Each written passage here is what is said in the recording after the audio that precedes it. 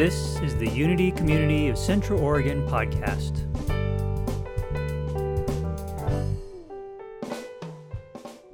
Thank you so much.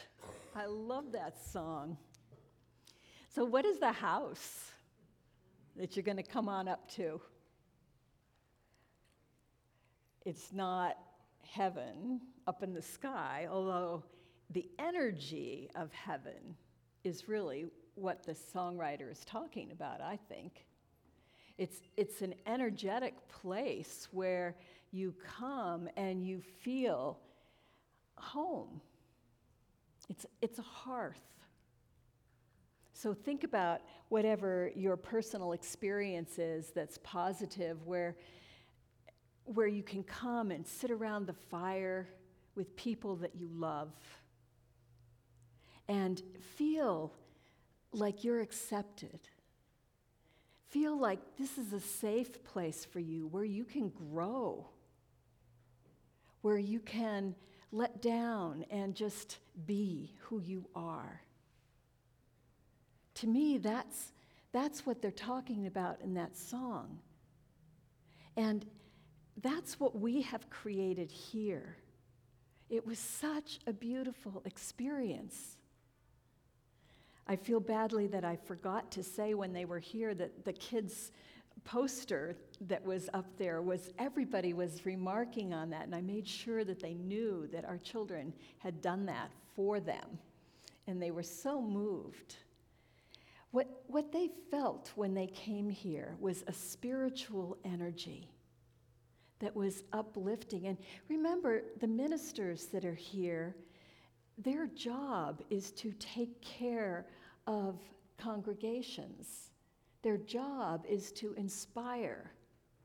And so this was a time when they got to be in the receiving end of it. And all of you were part of the ministry team. It's so important for us to recognize that when we come here, we are stepping into an energetic hearth, and we are not only partaking of its warmth, but we are contributing to its warmth. It isn't, when you first come in, go back to the very first time that you did it. Maybe somebody here, it's today, but for most of you, you have been here before. And even for those of you who are online, a lot of you have been here before, and maybe somebody is new. But the first time, especially if you've come from a tradition that is very critical and hellfire and brimstone, that kind of thing, you come in here and it's like, I feel safe. I feel the warmth and the love. It's like if you've been outside in the cold and you come in and the fire is blazing and you can warm your hands and you feel so good. It's really a wonderful experience. But that's just the beginning. There's a step where you move forward and you become the creator of the experience. Because it's never just a one who creates. It's a we who create. And you become part of the we. And you can begin to notice that in your own language. When I hear people say, oh, well, your community, or your church, which is a word I don't actually like to use because it has baggage of, the old model.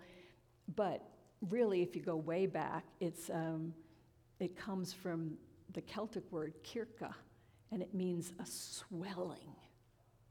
Isn't that beautiful? Would you like to come to the swelling, the gathering, this thing that's happening here? So when people say your, then I realize, okay, they're maybe warming their hands, but they don't feel yet that they are a part of. And if you've been here for a while and I catch you saying your, I'm going to correct you. Because it's we are doing this. We are creating a hearth. We're creating the beauty that's here. Some of you, well, a lot of you, if you only started coming when we were in this location, you don't know what we created here. You see it, you experience this beauty, but you don't know what it was like before. Just picture for a moment, no windows. Picture only brown paint. Picture none of those gathering tables out in the foyer or the beautiful artwork. Oh, well, was no stained glass because there were no windows. So, that's what it was like. And the people that originally saw the space, Dan, Pebbles, and Charlotte Oaks were the first ones to come in here, I think. And they had a vision. They saw the promise for it. It answered what we were looking for. And they put an offer in on the spot. And then they gathered the other partners in unity to contribute also. That's how we got this place. It was a combination of vision and then hard work for a lot of people. I know Lawrence brought his architectural ideas. Pam Matthews brought a lot of the visual beauty part. And there were many other people involved, but what I'm saying is the beauty that is here, that is so nourishing, happened because we as a community did it. I can tell you, I did nothing. That is not my skill set, and I had no part of it. I was holding energy, but that was it. So that was something that the ministers experienced when they came here. That spiritual energy that we've created, the beauty, the nourishment of the food. And we experience that every week. When you bring food to share with one another, you're bringing physical nourishment. They experienced the talent, and they kept being amazed at how many people kept popping up with this amazing talent, and they didn't even experience all of you. It was just a few. And they were so amazed at all the talent that was here. I know some of you have heard people say this, but if I find out about a talent you have, you will soon be strongly encouraged to be expressing it here. So don't say nothing. Yeah, because it's we build this. So when I invite you to be a member, it's because I'm really wanting you to get that it's a we. I want you to be a brick in that hearth that we're building. They really experienced the service and the feeling of community that was here. And all of you, I know, have experienced it too, because people are serving here on a regular basis. And you can do it too, if you're not already. So it's like your contribution to building this hearth is, first of all, your presence, whether you're online or you're in the room. And your presence isn't just a breathing body.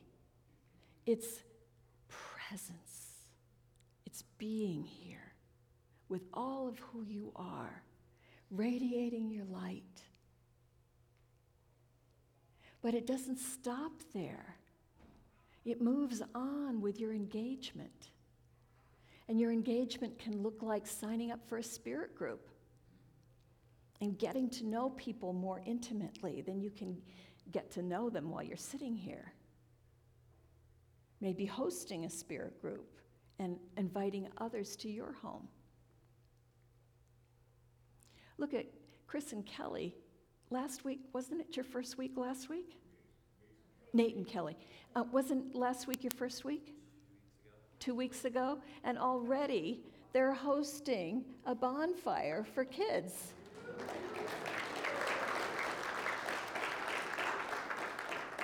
That is like they're the poster children of show up. Don't shy away from it. And so many of you are doing things here. And I really want to encourage you all to engage.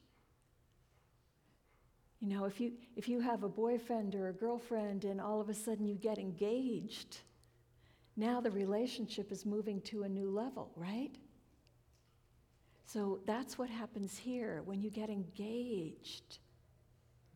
This becomes more to you. You feel more here, and you give more here, and you grow more here. Becoming a member means also that you say, this is a place that not only feels like home, but this is a place where I can grow, where I can give. And that's something that all of us need. We don't evolve just accidentally. We evolve because we put energy in that direction. Like you look at some of the talent, the musicians that are up here, and we sit there and think, wow, look at that talent. That didn't happen by accident. Those people have practiced and honed their craft. They've put so many hours for so many years. Think about the things that you really excel at. You didn't roll out of bed one morning and suddenly you were good at it. You put energy into it, right? You put heart into it. And that's what we're looking for here spiritually. We're looking for people who want to say, you know, the spiritual plane, dimension, whatever you want to call it, that's where the real goods are. And when we evolve on the spiritual plane, it shows up in the physical plane, not the other way around.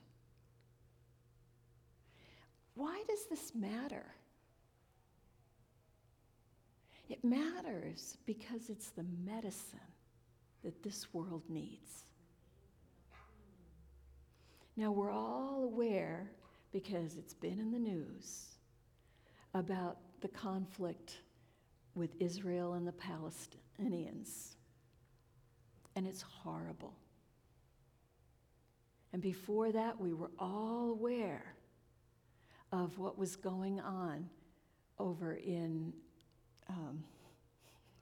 Ukraine. Thank you, blanking on the name. Ukraine.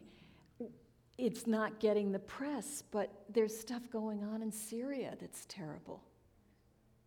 My husband was watching a series on TV about Rwanda and that terrible conflict that happened a number of years ago. This stuff is ongoing. The location changes. It's sort of like whack-a-mole. But it's this terrible way that humans have of treating one another. And we need medicine for that. And this, what we are creating here, is energetic medicine because it radiates out. Now, we can't draw a line in the physical world from, okay, here we've got a community, let's draw a line over to Israel. It doesn't work that way, but energetically, it radiates. It's almost binary. You can put crap into the world, or you can put light. Let's put light. That's what we're here doing. All the teachers of all the times have talked about that. Buddha says hatred doesn't end with more hatred. It only ends with love. And we're putting out love. When you take a class or you join a spirit group, you get an opportunity to get to know people better and to amplify your love. When you come in the room and you feel this energy and you put the love in your heart consciously out, we are creating a field of love. We need people who are having compassion for what's going on. It's so tempting, and depending on what your news channels might be, you're hearing it's this group's fault or it's that group's fault. And that is so unhelpful. I was reading one person's writing about it, and he was saying bewilderment is a better term. When we hear about it, we're in a state of bewilderment. How can people treat each other this way? It's so hard to comprehend. Rumi says that the wound is the place that the light gets in. And so all these wounds that are out there, we give them the medicine of the light by not taking sides in our minds, by not judging them, by just being in a state of bewilderment of, we don't know. We don't know why they got there. We know some of their stories. We understand some of how they got there, but it's bigger than that. And we have a sense of bewilderment. And we just offer the medicine of love and compassion. Blessed be the peacemakers, for they shall be peace. That's what Jesus said. We make peace when we send out that energy of compassion. The Dalai Lama says that compassion is the radicalism of our day. So if we are tempted to judge what is going on in Israel or anywhere else, that's not helpful. Only compassion is helpful. Compassion is what we want to grow here. So I'm going to share with you a technique that we learned at the Ministers' Retreat. It's from Heart Math. And so I'm going to ask you to think about right now some conflict. Maybe don't take something as big as the Israeli war. Take something in your personal life that's a conflict. Maybe it's someone that you need to speak to. Maybe it's just something you're uncomfortable and thinking a lot about. Can everybody think of something? All right, so then I'd like you to think about how might you best handle that? What's your best idea for what you can do about that?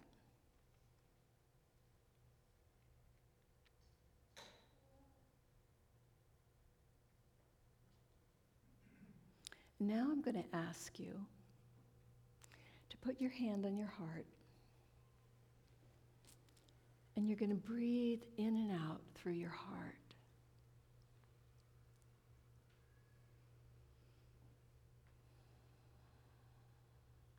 And as you breathe, you're just going to ask of your own Great Spirit, how might I address this with compassion, whatever your particular situation is? And just listen to what your own spirit tells you.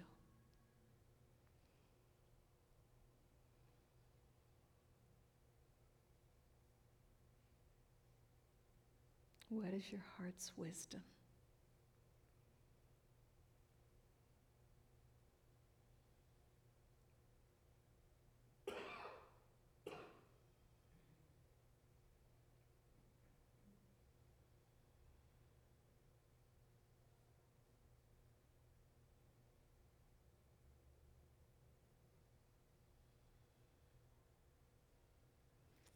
And now I want you to look at the two solutions. They might be the same, but I bet there's a nuance. It's different. What did your mind tell you should do? And what did your heart tell you? When I did this in the minister's retreat, I had a situation where I had to address somebody. There was a conflict, and I was going to have to talk to the person. And so my mind was telling me, just say it. You got to face it. You got to do it. Which is never on my oh goody I get to list.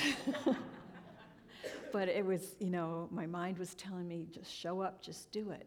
But what my heart said was, yes, you need to do that. And you have to be aware of what is the longing in this person's heart. What was the need that also needs to be addressed, not just the boundary issue. And so it made a huge difference when I spoke to this person that I had listened to my heart first. Because I was shoring myself up to do the hard thing and just say, you can't do this. And that wouldn't have been helpful. I still had to say, you can't do this. But I said so much more, and we had a beautiful conversation where this person's needs got addressed.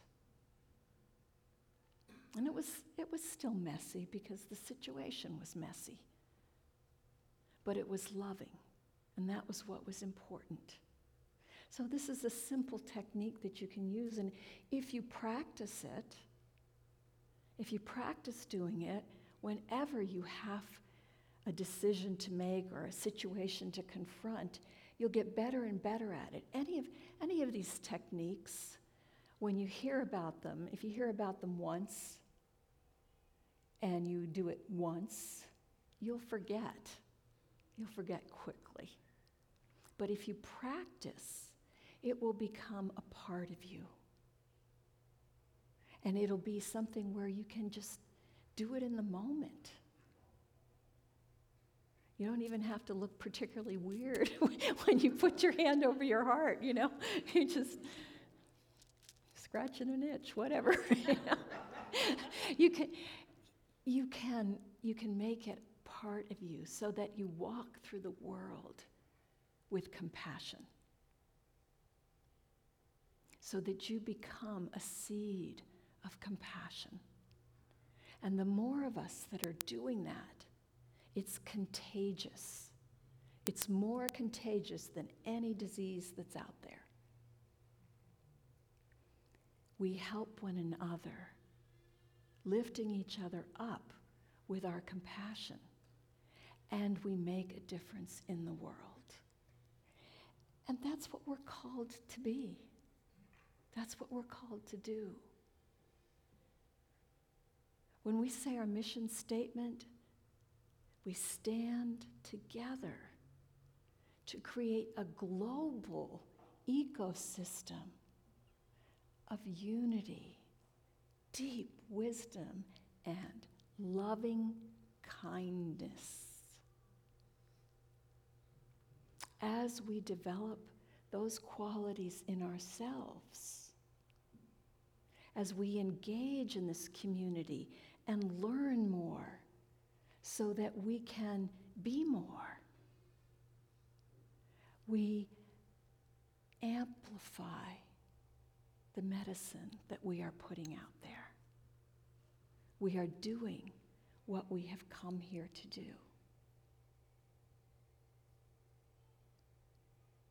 And when you contribute, whether it's your volunteer energy or your financial energy, or just your big heart, when you do that, you make it possible for us to do more because we grow. I want to encourage you, go back to this, come on up to the house. and this idea of a hearth. I want to encourage you to make a point when you leave here this morning and you go into the foyer to look around and see if there's anybody that you have not seen before. And make a point of talking to them. Last week there was a young woman who, she used to come before the pandemic, and this was her first time being back since the pandemic last week. And she'd brought her daughter with her, which she hadn't done before, and she was sitting by herself at one of the tables. And I went over and talked to her, but I didn't see anybody else talking to her.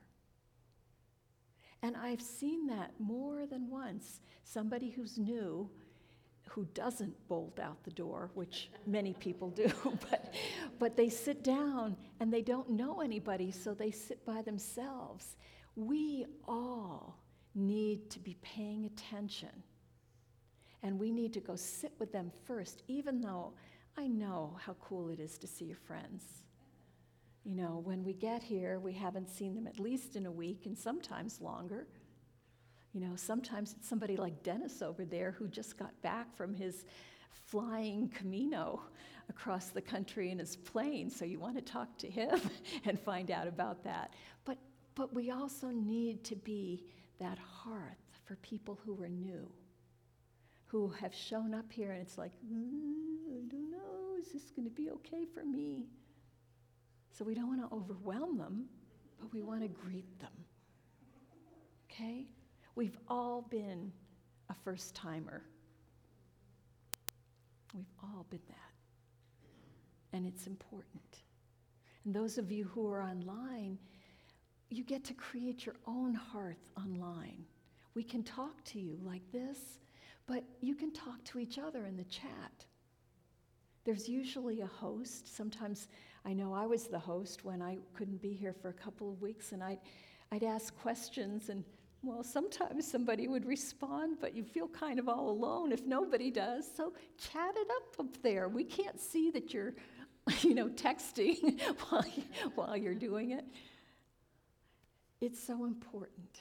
We make this together, and the world needs this.